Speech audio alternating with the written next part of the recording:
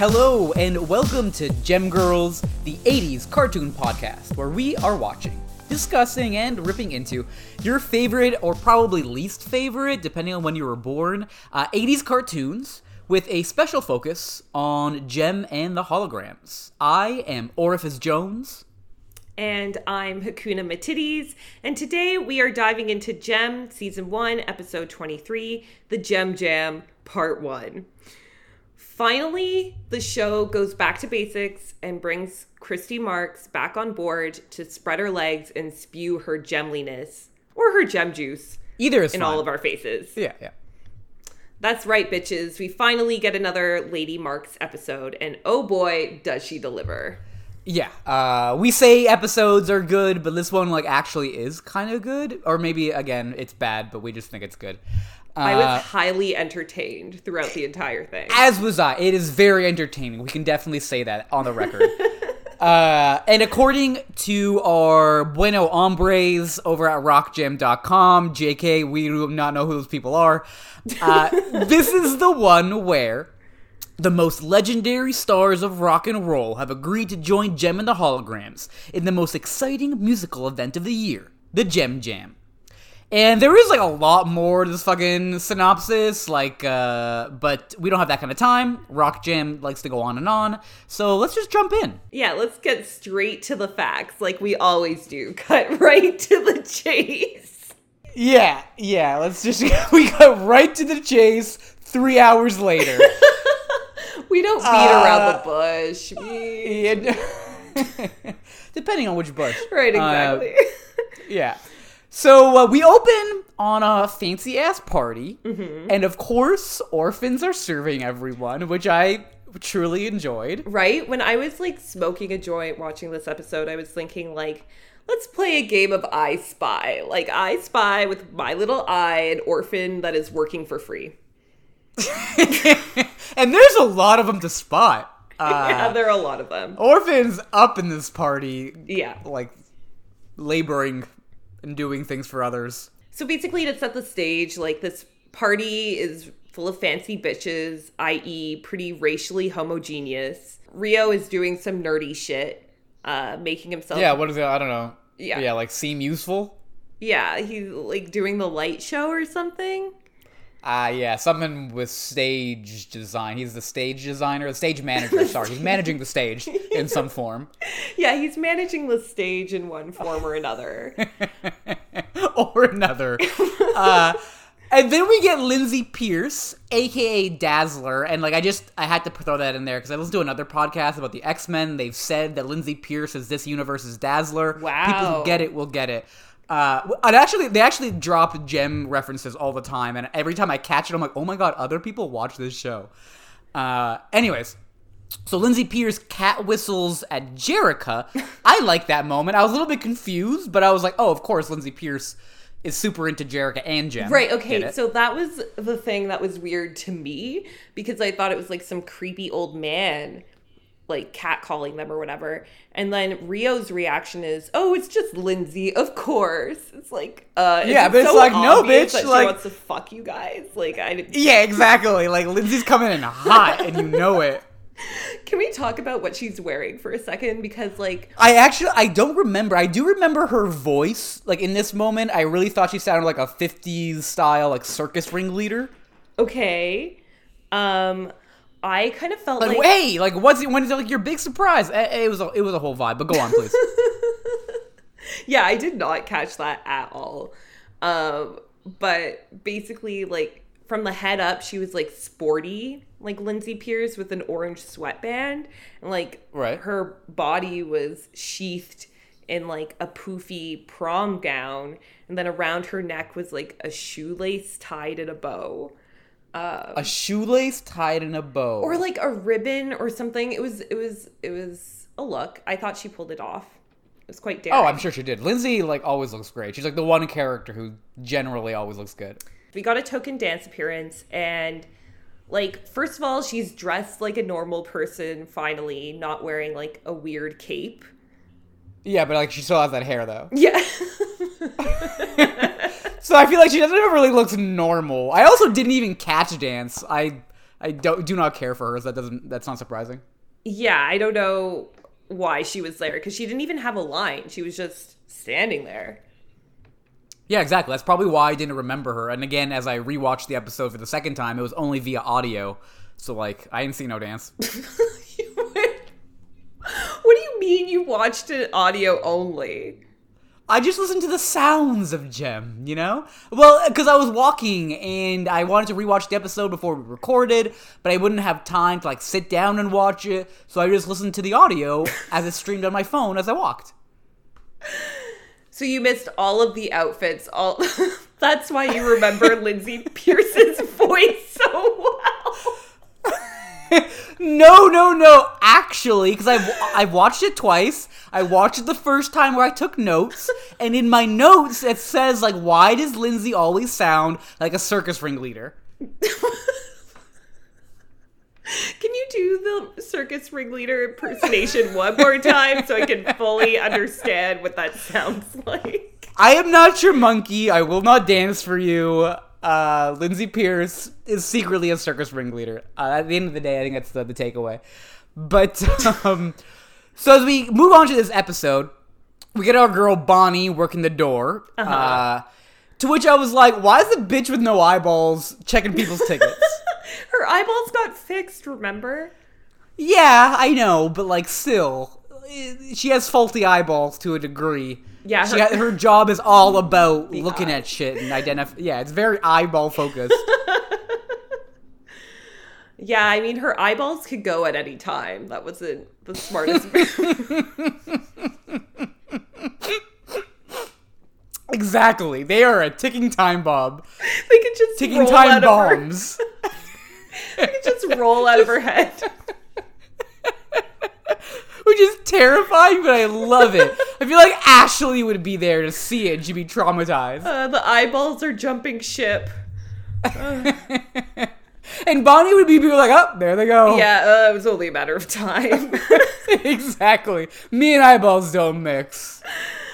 So yeah, basically Bonnie is working the door, and the Misfits are spying on this whole event, which, like, I don't even understand how they got into the building without... Yeah, I was confused by this too, because I was like, oh, they must be at, like, a hotel or something, because I don't think it's at the mansion, because, yeah, how could they just be chilling there spying on shit? I don't know.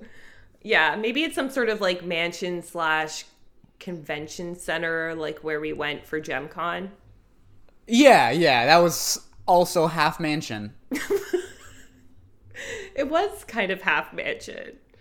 Was it? It was hotel and convention center. It was a Holiday Inn. Yeah, exactly. Not necessarily my definition of mansion, but whatever. Let people live with their delusions, Michael. You're right. But anyway, Tech Rat and Eric are there too. And basically Tech Rat, like, gives up a camcorder, and this is his quote unquote gimmick that he's gonna use to, like, I don't know, sabotage Gem the Holograms. To which I'm like, yeah, no. Is a fucking tape recorder? Like, are you kidding me? This yeah, is not dude, an invention. Exactly.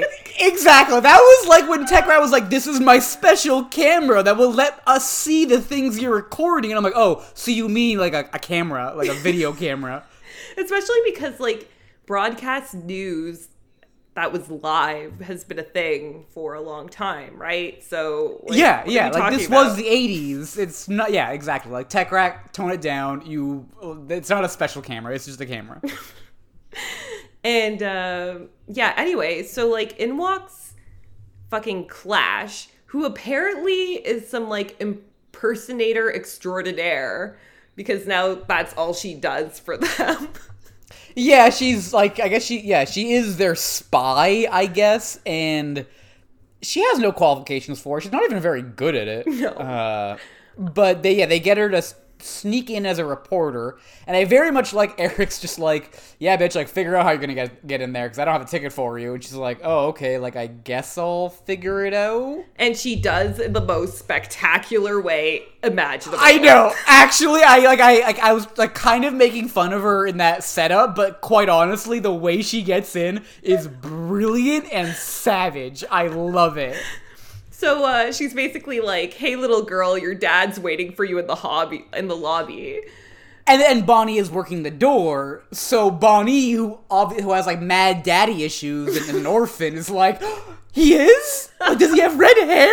She's like, yeah, that's the one. Dude with red hair, get out of here. Yeah, he says you need to go right now. And then she runs down the hallway looking for her dad, which is hilarious. Devastating and hilarious. Like, sure, that's the guy. And Bonnie's like, Father. Can I just say that this is the shit that I love Christy Marks for? Like, no other writer could do this. I know. No other writer would, like, think of doing this. And, like, think of doing this so casually. I know.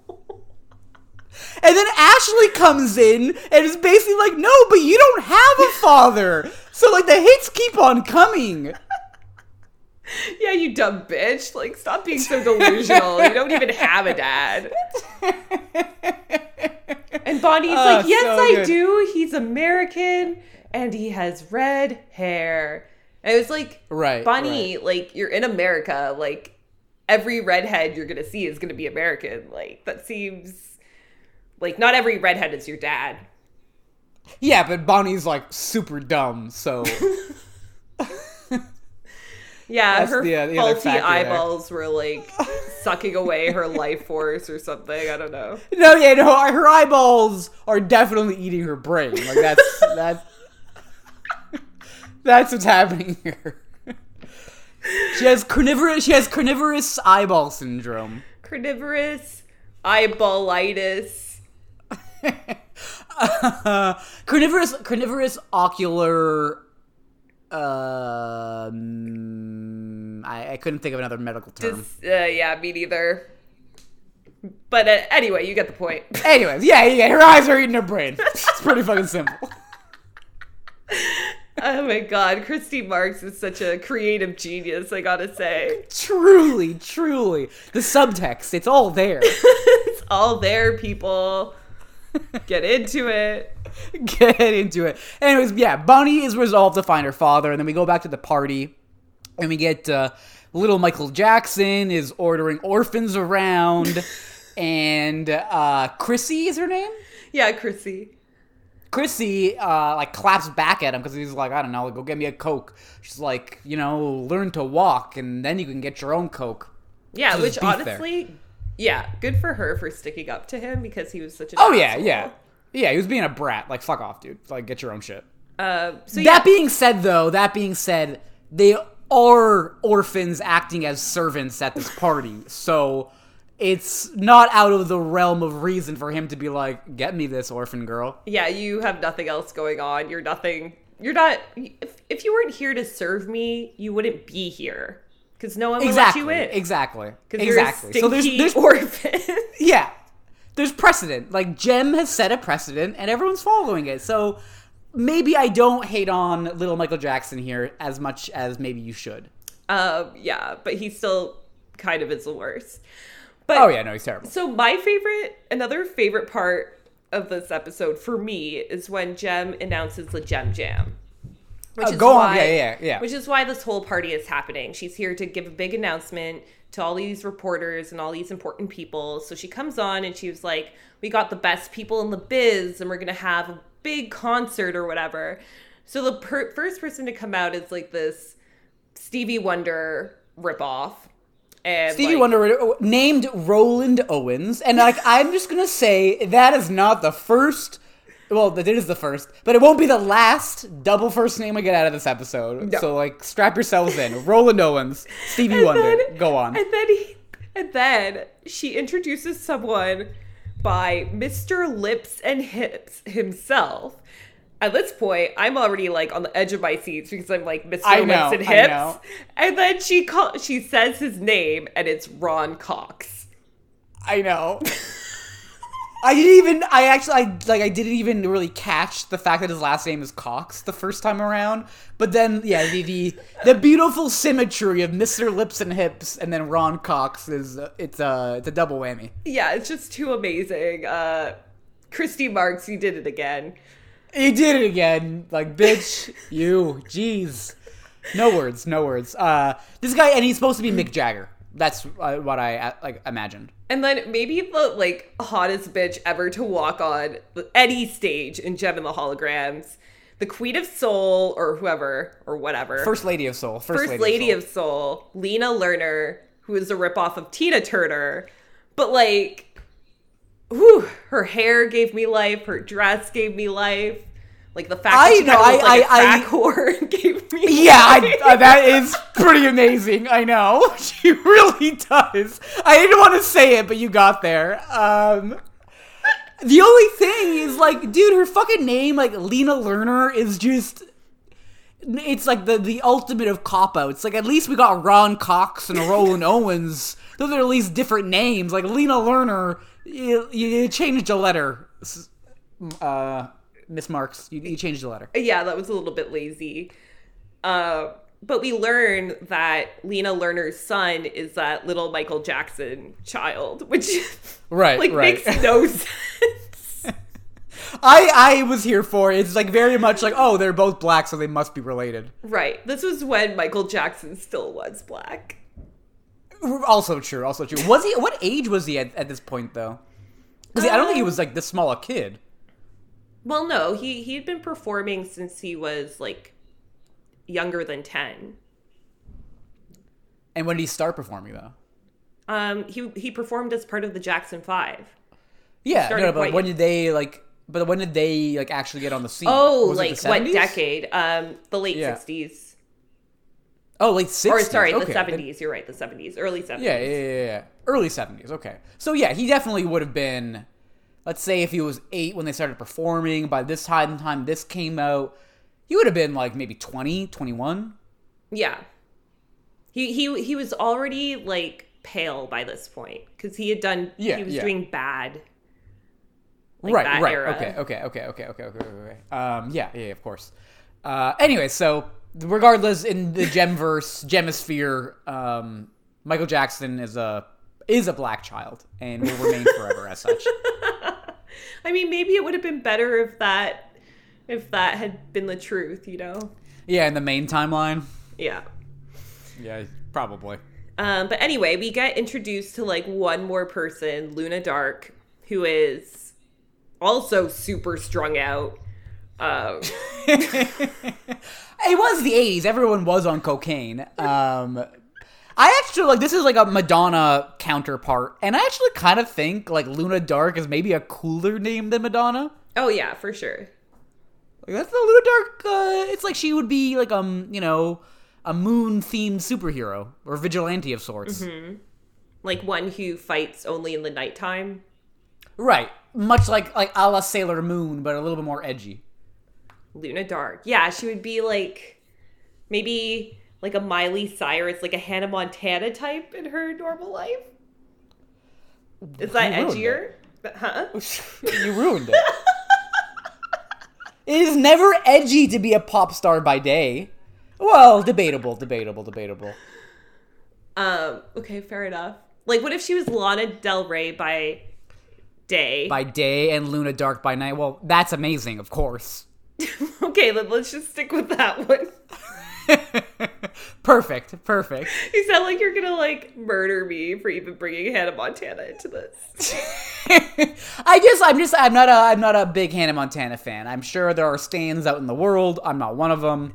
But anyways, yeah, I'm not a stan. Actually, no.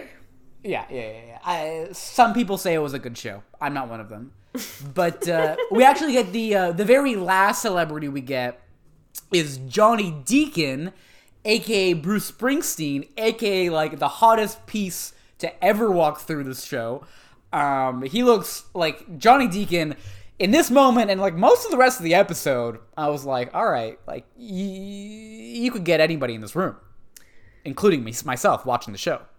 Yeah, and he's a 2-dimensional drawing, so what does that say? about either of you. Oh, it says too much to get into. Let's leave it at that. Regardless, he's looking built in a white tee with a red bandana. Got a James Dean vibe going on. I was into it. Yeah, I mean, I definitely got that he was supposed to be kind of a heartthrob, but I wasn't here for him in the same way, on the same level. Well, you know me, I'm pretty normcore. Yeah, you are so hardcore normal. It like is really concerning to me sometimes. Like, yeah, I know it's pretty fucked up. I'm aware. It's not like a diagnosable condition. The doctors have tried to treat me. Normie-tisis. Normie-tosis. No, it'd be like normative ISIS. But at least you're not like that's true. Normativitosis. There you go. Normativitosis. That's what I got, and it's on my license, I swear. So basically that means you have a hard-on for white shirts with blue jeans? Basically. Which is accurate. That's actually a pretty fair assessment of most of my life.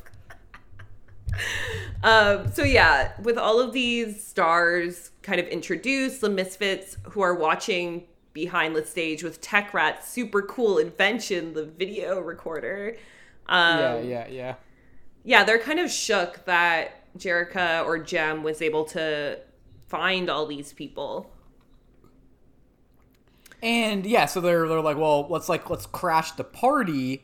And they were like, well, how do we do that? And then Eric whips out saying, simple, you put these on, and busts out these Tron suits. To which Stormer, in a voice that is definitely not her, the regular voice actor, says, are you serious? And I love that moment because it's dude, are you serious? They're gonna put those on? That's what's gonna happen? I thought they were wetsuits, or the kinds of suits you wear that you run against a Velcro wall and you stick. 100%. Either that or they come from inside a computer. That's what I'm getting at. They don't look of this world or to do anything other than sticking to walls or being processed as binary code. Yeah. So basically we cut back to the room where this event is going on, and we see Ashley there who's kind of staring off into space wistfully, hoping that one day she'll be famous, which is okay. Actually, but I really love what happens is she's in the crowd and she gets shoved, rightfully so, but some reporters who I'm pretty sure say something to the effect of out of my way, little girl, which is intense. And then we go into the full delusion fantasy of Ashley's song, whatever the fuck it's called.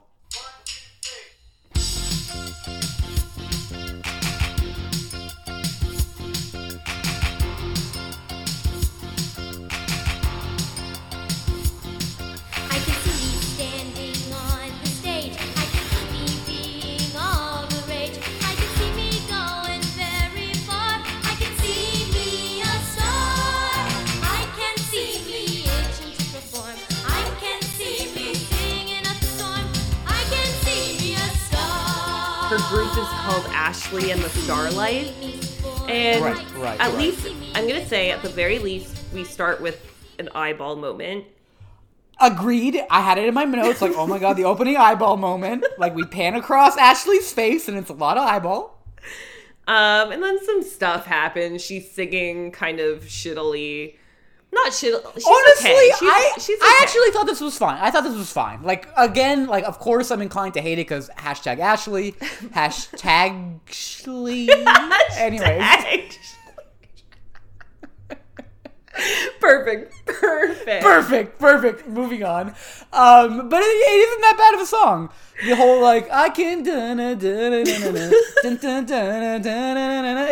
it's whatever. Yeah, it's a song. It's a song. Deirdre's in the mix too. She's playing some instrument in the backup.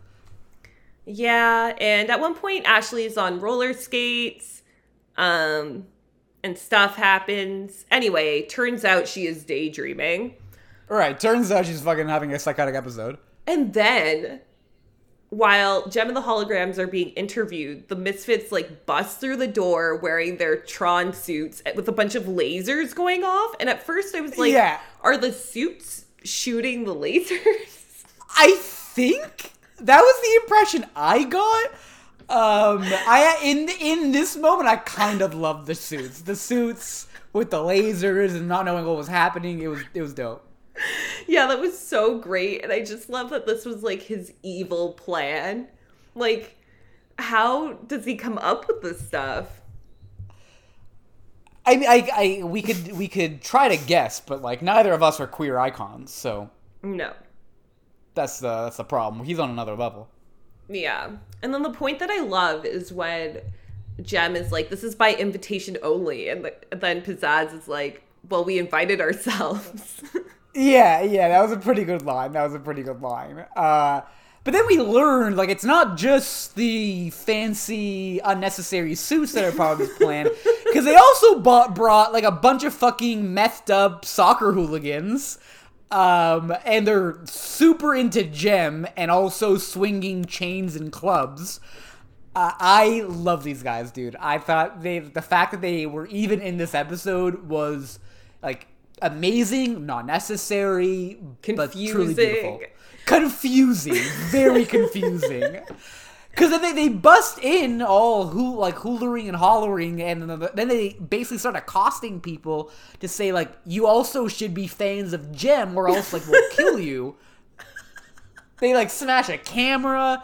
I just love the idea of the backstory of this part, of Eric having to go to, like, I don't know, a bunch of street toughs in the street, where they would be, like, pay them a bunch of money and be like, hey, all you guys gotta do is, like, do a bunch of meth, go onto this party, yell the word Jem a lot, just say Jem a bunch. And like, that's basically what happens. Yeah, like, swing around a baseball bat, bring your bricks, bring your chains, bring your crowbars. Yeah, just, like, get ready to start some bullshit. I swear to God, they were skinheads. Like, the second round, like, so the first round, there were, like, these really big and muscular guys with, like, really colorful hair who busted in. And then, like, the next round of guys was, like, they actually looked like skinheads. Yeah, that is true. I think that the first batch were, like, almost like queer punk. Like, they had a lot of midriffs. Yeah. But then we get, like, we enter neo-Nazi territory. But I wonder if, like, Eric and the Misfits, like, wrangled these people up near that nightclub where they found Chibette. Oh, true. Probs. Everyone in that club was fucked up.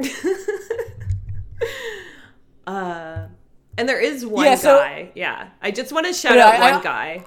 I also want to shout out one guy, because we get this one dude who smashes a table while picking up a whole turkey in his mouth at once, and I just want to say that's very impressive.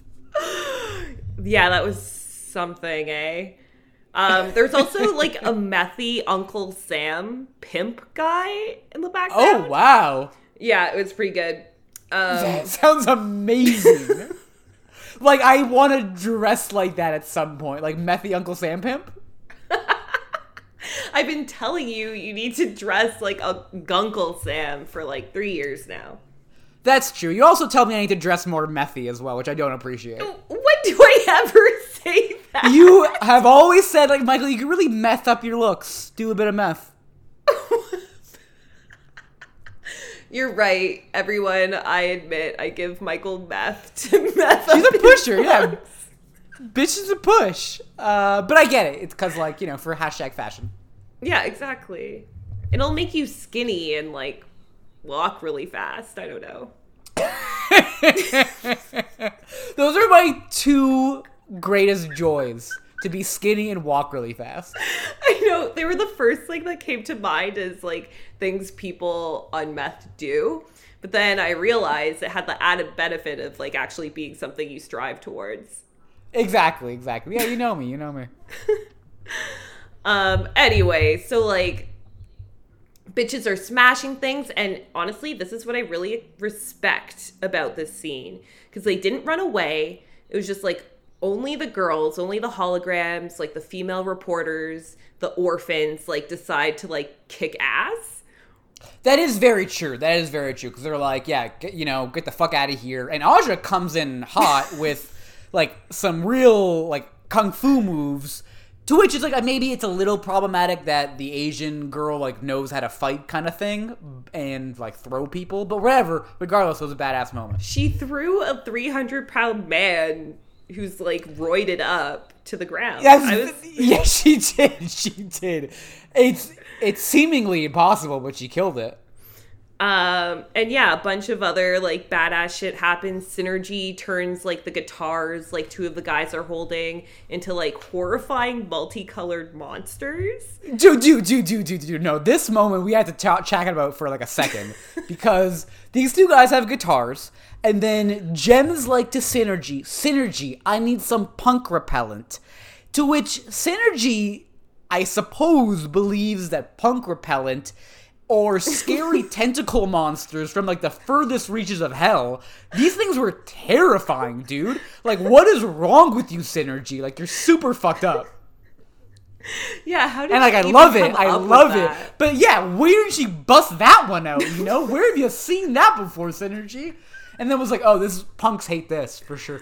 Yeah, punks really hate like psychedelic alien tentacle monsters from hell. That's true. I mean, I can't refute that. Exactly. And the punks do hate it because they dropped the guitars and proceeded to then do more meth to try and forget or something. Regardless, it did not leave them in a better psychological state. So yeah, then there's like this guy with like bare feet. He just like ran in here barefooted, which I don't know, was a lot. And he gets his feet stamped on by Tina Turner, which was pretty good. Actually, I did note the Uncle Sam goon because he gets roped up by a couple orphans. So I did clock him. I didn't get the meth pimp vibes though. I suppose you didn't get the meth pimp vibes. He was like wearing goggles. That does sound brilliant. Yeah. So yeah, basically Gem is like, you motherfuckers ruined my party. That's what you get. And then a couple of the goons actually like name themselves, which I loved because Gem has that like, you ruined my party line, which I thought was kind of whiny, but that's just me. And then we get these two goons named DR and Quinch. His name is Quinch. How did I miss that? Dude, that is such a good name. Quinch. I don't know how you even come up with a name like that. I don't know either, dude. But it's so satisfying to say, and it is the funniest thing in the world. Quinch. It's my little Quinch. Just a little Quinch. Just the Quinch. Just a Quinch. Yeah. No, that's good. So yeah, these fucking guys run away. But the weird thing to me is people weren't like, Gem, your fans are like batshit crazy. Everyone in the room was like, oh, the fucking Misfits. Like, obviously it was them. Yeah, but like I feel like that was fairly obvious because these methed up goons came in with the Misfits. And it seemed pretty like the two events were tied together inextricably. That's fair. Yeah, the reporters were just like, oh, we saw what happened here. Yeah, and probably also they've like been privy to the Misfits shenanigans previously because like they've done it so many times. Yeah, that is probably true, and I hope someone's documenting it to a degree. Because Gem and the Hologram certainly don't seem to care. As well, there's a moment later that we'll get to. So yeah, basically, we cut to the Starlight House where Jerrica is having all of these legendary rock personas, people come and stay. Which is a little strange, and it's weird that one, she would offer, and two, that these famous musicians, millionaires would accept. I know. Like, oh, do you want to stay in one of my orphans' rooms? Do you want to, sleep in a bed with an orphan? Yeah, exactly. Like, okay. But they agree, and they're all moving in. And Chrissy wants to, I guess, make things better with her and little Michael Jackson, a.k.a. Dominic. Mm-hmm. But he gives no fucks and basically steals her bedroom. Yeah, so and not before saying... like, oh, get my fucking luggage, you peasant. Make yourself useful. Yeah. He's been a big old bitch, but like, I kind of get it. I would, if, like, this girl was like mean to me earlier, I'm gonna be mean to you now because I can. Yeah, I guess so. I mean, like, he's a little Michael Jackson. I mean, if I invented the moonwalk and my mom was Lena Lerner, like, I'd probably be an asshole. Yeah, I'd be pretty pompous about shit, My mom was Lena Lerner. Have you heard of her? Lena Lerner. Learn right, something. You're right. That name is super lazy. It's it's just like Lerner is not really like a last name. Like Lena, I get, sure, that's kind of a name, or at least half a name. But Lena Lerner, come on, dude. Yeah, and they completely changed the other names. Yeah, everybody else gets like a whole different, pile of consonants and vowels. Lena Lerner is just that one letter. But yeah, anyway, Chrissy is like bitching about how rude Dominic is. And I can't remember if it's Deirdre or is it Ashley, like here with another truth bomb, like, oh, we just have to get along with him. There's nothing that we can do because we're fucking orphans. Yeah. Not quite what she said. I think it's Deirdre. But she's basically like, dude, like, we just gotta, like, put up with this shit, like, for Jem's sake. So, like, bite your lip kind of thing. Yeah. But again, I mean, the subtext still is, like, he's this rich little boy and you are nothing but an orphan. That is, slave. That is true. You have no power. You are an orphan slave. You're right. Yeah. And then Johnny Deacon arrives, like, serving his queer godhood everywhere. Wow. And then we get, like, Bonnie imagining what it would be like to have a father while she's, like, watching everyone, which I actually thought was, like, kind of random. But I know. It happens. It happens. She was just sitting, like, sadly on top of the stairs. And, like, we cut to her song because even she has a song now.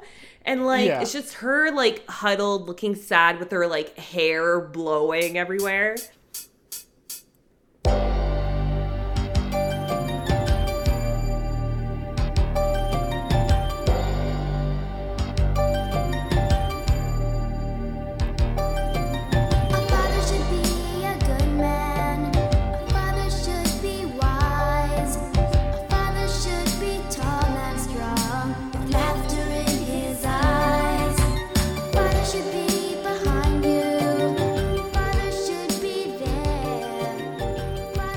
I didn't like mind it. It was like very overdramatic, and a little sudden, but and there were eyeballs. Just gonna note a lot of eyeballs. A lot of Bonnie's eyeballs were on full display, which I again appreciate because despite the fact that they're carnivorous, they are new, so you gotta show them off. Yeah, they need to like be seen. We need to behold. Yeah. They have to be seen seeing. Otherwise, what's the point? If you don't see what sees, are you really seeing? Exactly. If you don't see while being seen, have you ever seen anything at all?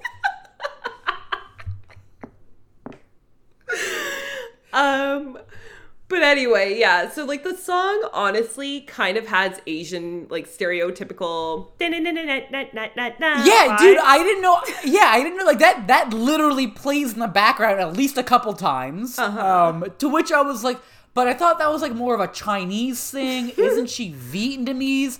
And like she wears like a garb, but like I want to ask you because you would know more better than I would of like is like the garb that she's wearing in the thing like is that Vietnamese or is it more of a Chinese thing?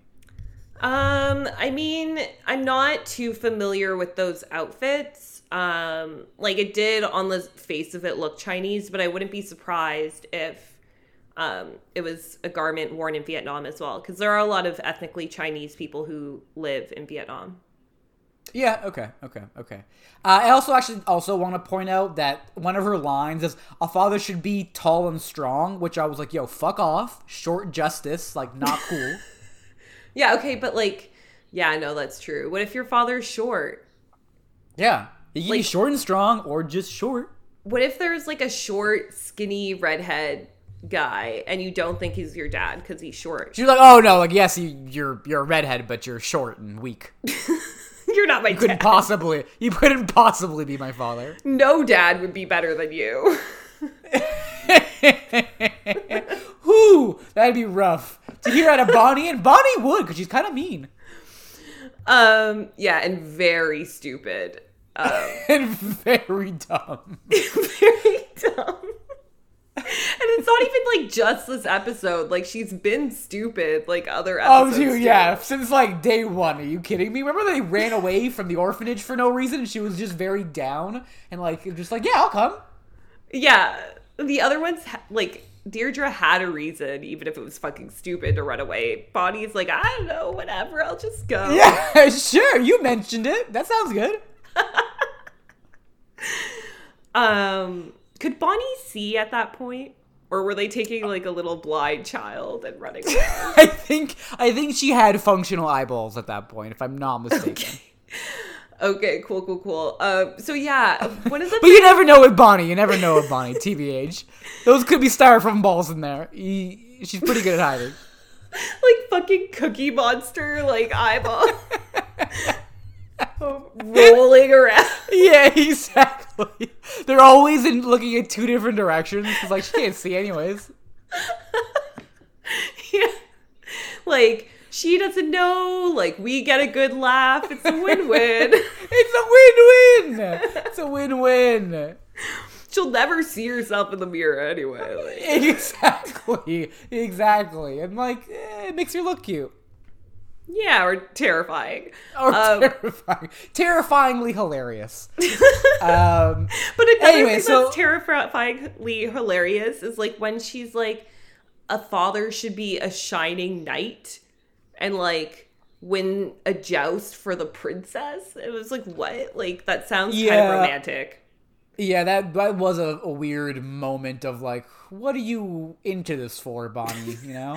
Well, yeah, like the tall and strong thing. I was like, oh, it sounds like you want a daddy, not a father. Yeah, exactly. Maybe she does. She's a little girl. She's not able to parse out those complexities quite yet. Perhaps. And also, she's super dumb. But so we actually, and also, do we want to like shout out what's his face, like the singing voice of Bonnie? Oh yeah, I mean, I don't remember your name at all. But me neither. We met you. We met the person who was the singing voice of Bonnie. He was at GemCon. Yeah, Ari Gold. There you go. I knew Gold was in it, but I didn't want to say Rick Gold because that was what came up first. Rick Gold. Yeah, I knew that wasn't real because that's too funny a name. But I knew there was gold in the mix. Okay, have you ever seen the movie Uncut Gems? No. With Adam Sandler? Basically, he plays this like jeweler from New York who's like has a gambling addiction.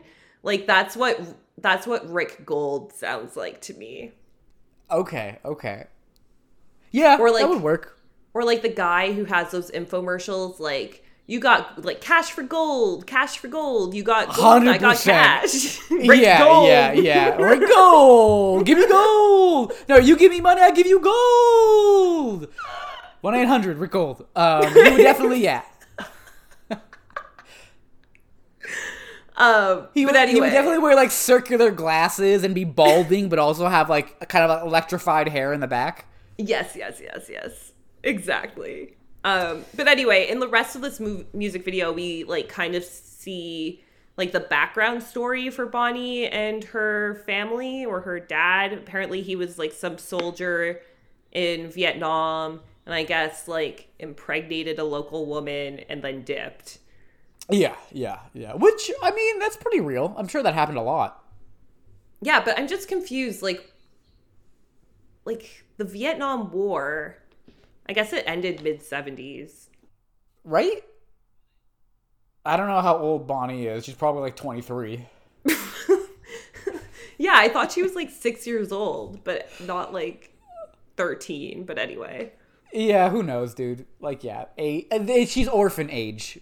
She lives at an orphanage. They're all basically the same age. They're all of orphan age. Oh my god, Michael, you made it make so much sense for me now. What? Why it's called an orphanage? Because they're all of orphan age. Because they're of orphan age. You think that maybe that is why? Maybe. Probably not. Probably not. No. Probably just a coincidence. But then we get ripped out of Bonnie's dream song sequence. Because like a man's voice turns into Ashley's voice, which tells Bonnie that she's daydreaming, which I thought was kind of fun. And then we meet Johnny Deacon's drummer, who happens to have red hair and is named Randy James. So like also double first name again, Randy James. That is one Randy James. And then Bonnie instantly thinks it's her father, which I really love the like little moment where Bonnie like runs up to him and like hugs him, and he's like, "Oh wow, like okay, like that was very affectionate." And Jem has the line of, "Yeah, she's like really not like that." It's just like, yeah, Bonnie's a huge bitch. I get it. Yeah. But, like, she's so clingy, though. Like, oh, my God. Poor Randy James. Like, this child is, like, creepily obsessed with him. Yeah, it is pretty creepy. Because not only does she hug him at the first chance she can, she then, like, yeah, kind of stalks him for the rest of the episode. Yeah, like, at one point, like, Jem and the holograms and all of the celebrities are playing volleyball, which, like, sure, whatever. I love a good volleyball sequence. It is the gayest of sports. So that you know what they're saying here. Yeah, and like Lena Lerner is wearing a shirt that says Lena on it. She has her like volleyball swag, which I'm into.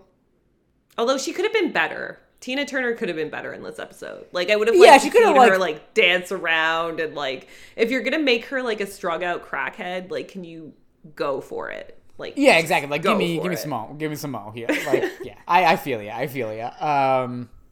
And in the same scene, because everyone is wearing like their various like beach volleyball gear, except for like Rio, who's dressed like he's on a gay safari. I know. I was just what? Confused. I was very confused. And then Jem has this line of like, "Rio, come play," and Rio says, super unenthused, "No, I gotta see Johnny about a sound system." Yeah. You're making him sound way more suspicious than he actually is. Obviously. No, the part that was real was the super unenthused no. He says like, "No, I don't want to. I gotta see Johnny." And it's like, oh, okay, I see where your priorities are. Yeah, gonna get fucked. Yeah, that's why he's wearing the safari outfit, because they're doing a role play where Rio is the explorer on a safari, and Johnny is the lion or something that he wrestles and fucks. Okay, I'm into that. I'm into that. Okay. When he said Johnny Deacon is a lion, I was like, oh, that's kind of hot. He has the, I assume he has the girth. Yeah, I would hope so. Otherwise, like, what are we doing here?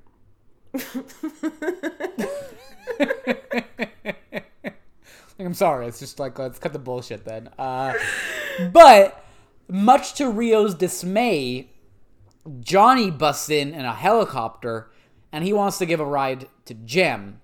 Ooh. So like sucks to suck Rio, and he's watching like both of his Bangables fly away.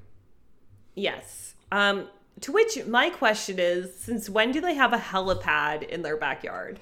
I don't know, but I also noticed that too. And I was like, oh, yeah, okay, sure. So yeah, they basically fly off in this fucking helicopter. And did you catch Jem while she's riding in the helicopter? She's wearing like this weird braided hairband thing. Yes. Like, what was that? I was actually very confused. I don't know. I couldn't wrap my head around it, but I didn't hate it. I actually kind of liked it. I just didn't really understand what was happening. I was purely confused. That's her helicopter look. Don't question. Right. Of course. We all have our helicopter looks are varied and beautiful. Right. So basically, we cut to the Misfits who are standing on a roof holding a bunch of balloons with Tech Rat and Eric. Which, okay, first of all, if this is one of Tech Rat's schemes, it doesn't seem very techy. Yeah, it's very low tech. It's literally balloons. It's a literal balloon. And I was kind of thinking they would, like, fly off of the roof holding onto the balloon. That would have been a cool stunt. Instead, what we get is them just throwing out a bunch of balloons. Yeah, with the Misfits written on it. Yeah. The plan's stupid, to which Pizzazz calls Eric out, calling him like, you've gone soft in the head. I liked it. She also looks great. A lot of like jumpsuit. Like Roxy has a purple jumpsuit on. Yeah, they look Pizzazz fantastic. she has a sweet jumpsuit. But what we learn and see and what happens is the Misfits launch off their deluge of balloons as Johnny and Jem are rolling up on their helicopter. And it's a balloon swarm. It's a balloon swarm on a copter. Right. And so, like, the balloons, come inside the helicopter, get caught in the motor, and, like, we cut to commercial just as the helicopter is about to crash into the Misfits. Into the Misfits. But, of course, like, Kirsty Marks is not going to let our hero die so easily. No, not by simple balloon death. No. So, of course, Johnny figures out how to get the... Yeah, he flips a switch. He flips a switch he didn't think to flip before, and the blades start going, and it's all good.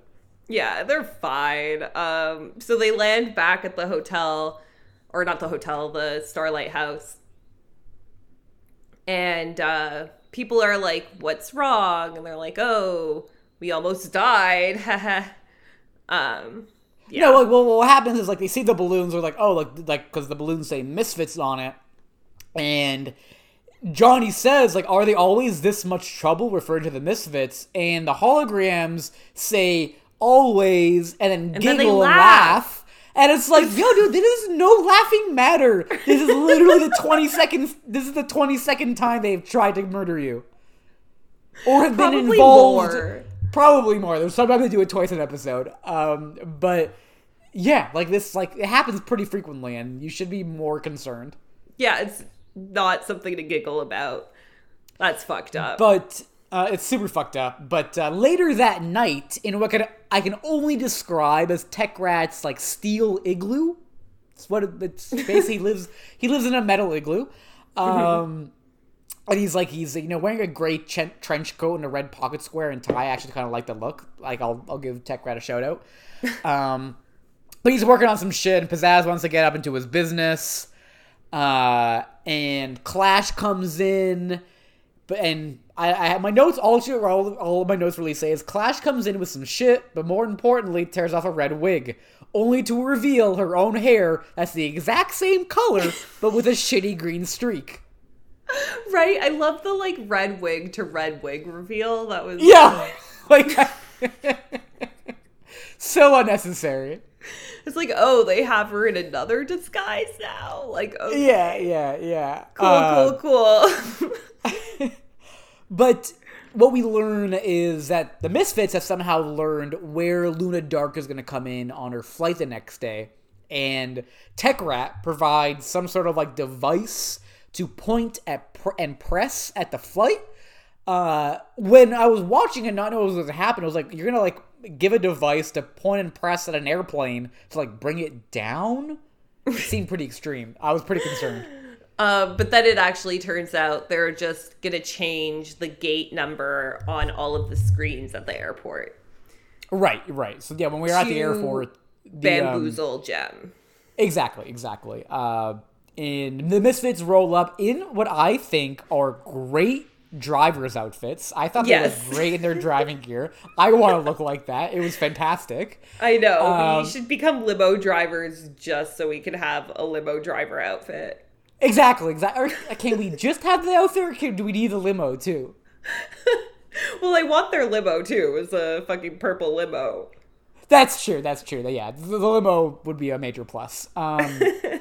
And so they know where Luna Dark / Madonna's flight is coming in. So now that they point their little device, their little scrambler, at the gate number, and it all changes up. So when the holograms show up, they go to the wrong one.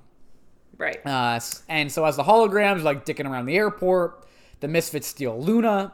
But at the last minute, they see Stormer, and they're like, "Oh, I see what happens here. We've been bamboozled." Right. And we get what I thought was going to be a longer extended car chase. Fortunately, it was a pretty short car chase. Still a car chase, still unnecessary, but it happened. Well, yeah, but also I think the fact that Jerrica asked Synergy to put her into a disguise made it less of a chase. Yeah, that's true. Because she dressed up or she was transformed into a taxi driver to tail him. But I don't understand why she couldn't just follow them as Jem.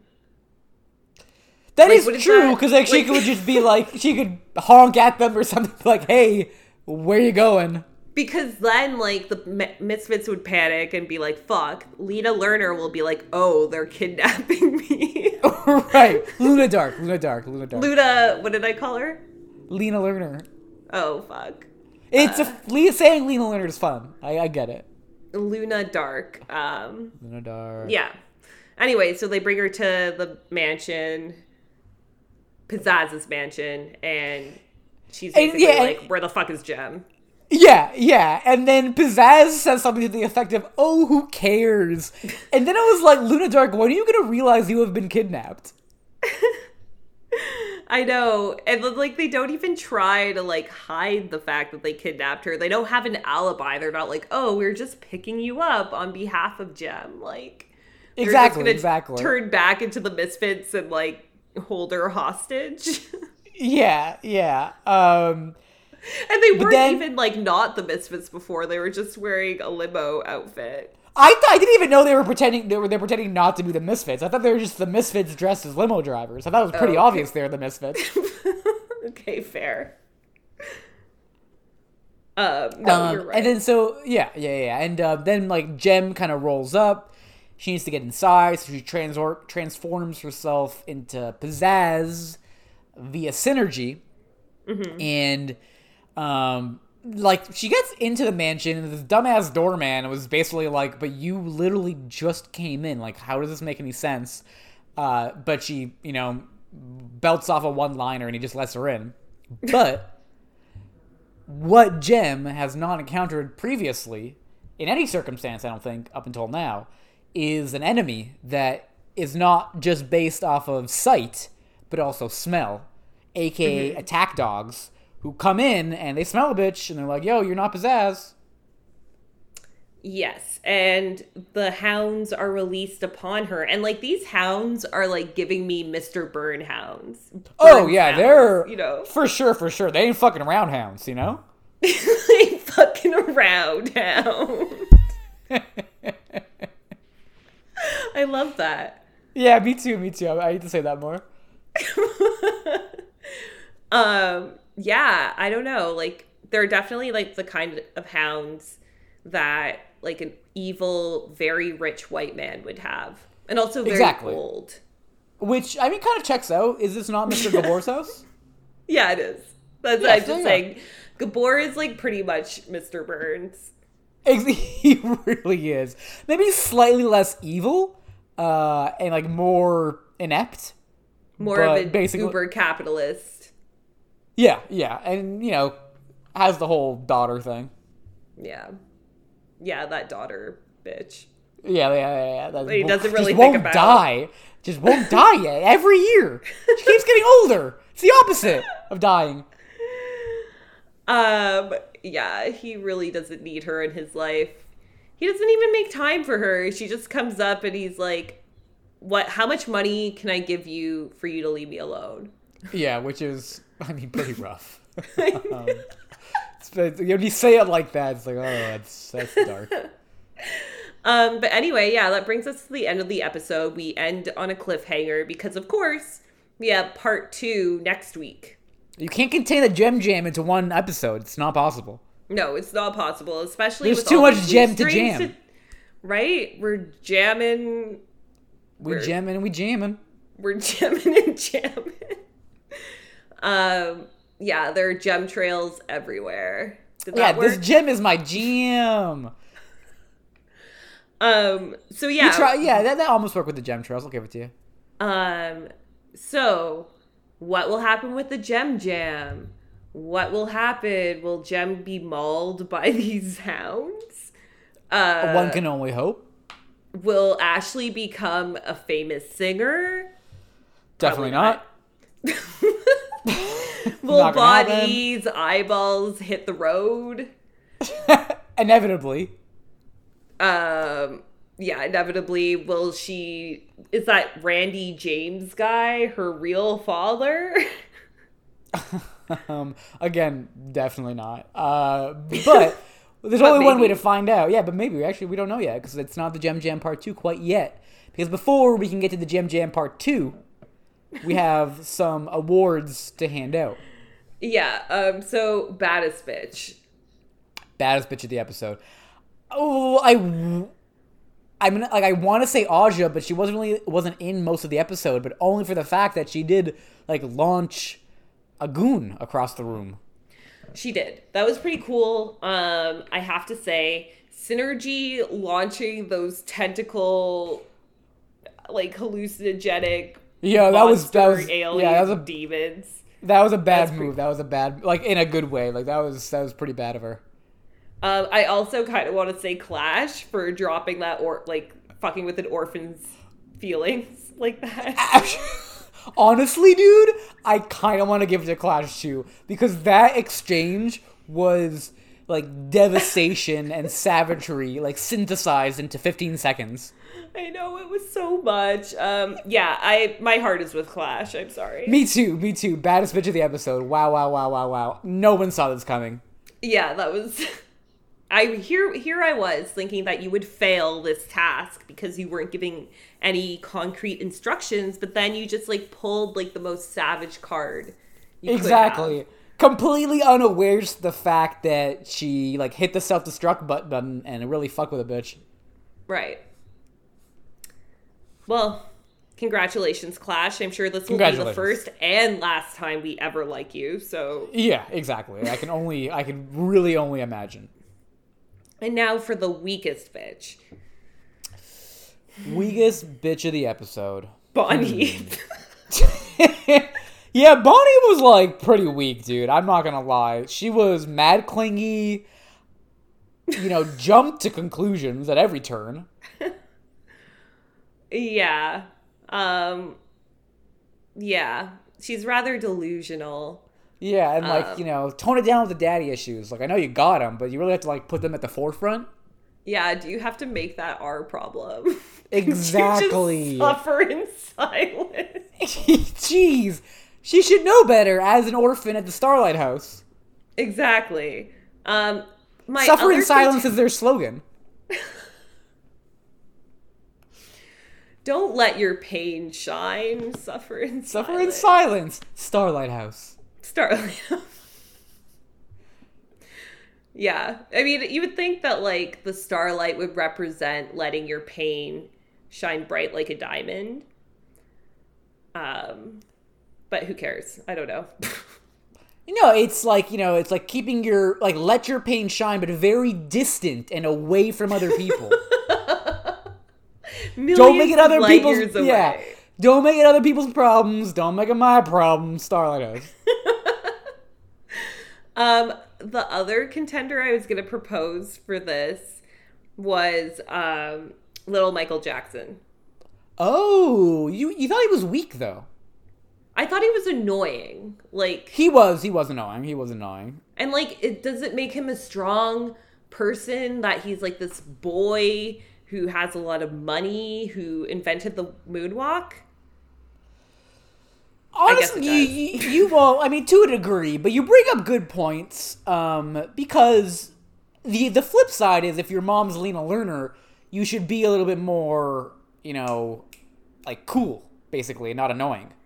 Yeah, he wasn't as cool as he needed to be. Like, Lena needs a son who's, like, got it together. Like, maybe he smokes some weed, listens to some records, chills. Maybe plays the drums. Yeah, he plays, like, the bongos. Not this little, like, uptight, elitist prick. Yeah, you bring up some good arguments. I'm fine with either. I could go Bonnie, I could go Dominic Lerner, but... Dominic Lerner. That is, I imagine his name. His name is definitely Dominic. His last name may or may not be Lerner. I'm just going to say give it to Bonnie because it's funnier. I agree. And she'll probably win next episode too, quite honestly. It's going to be a Bonnie-centric couple times. Yeah, so Bonnie, you're the weakest bitch. I'm sorry, but like we had no time for your histrionics, your tears, your delusions, your desires. Yeah, well, no one was here for it. As sad as that is. So then with the baddest and weakest bitches of the episode all tied up with a bow, that brings us to another ending. But an ending is only a beginning. But actually, this is an ending. This is the end of the Gem Girls, this episode of Gem Girls podcast. While you are still listening and like you're about to close, because obviously you got to the very end of this podcast, because why wouldn't you? It's gripping and enthralling. Keep that in mind as you open your podcast app, probably Apple Podcasts. That's mainly where we're at. And when you're there and you got the screen open and you're thinking about how enthralling our dialogue is, you should transfer that positive emotion into a 5-star review and a lengthy, but not too verbose, very straight to the point and positive review as well. So 5 stars. Just throw us those 5 stars. Yeah, you can rate us on how beautiful our voices sound, how toned our arms and legs are, very how cute our faces are, how witty our banter is. Just obviously you'd give us 5 stars across the board. Yeah, for that très witté repartee. Come on. And like how Michael somehow manages to be bilingual in like a 3-word sentence.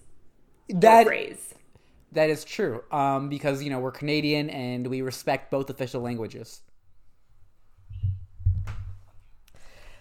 So with that, the 5-star review, I am Orifice Jones. And I'm Hakuna Matidis. And before you sign off, don't forget to check out our social media accounts. We're on Twitter and Instagram and Facebook. And our handles are Gem Girls Podcast across the board. And you can also check us out at www.gemgirls.com. Thank you so much. And until next time, stay outrageous. We almost did it there. Yeah.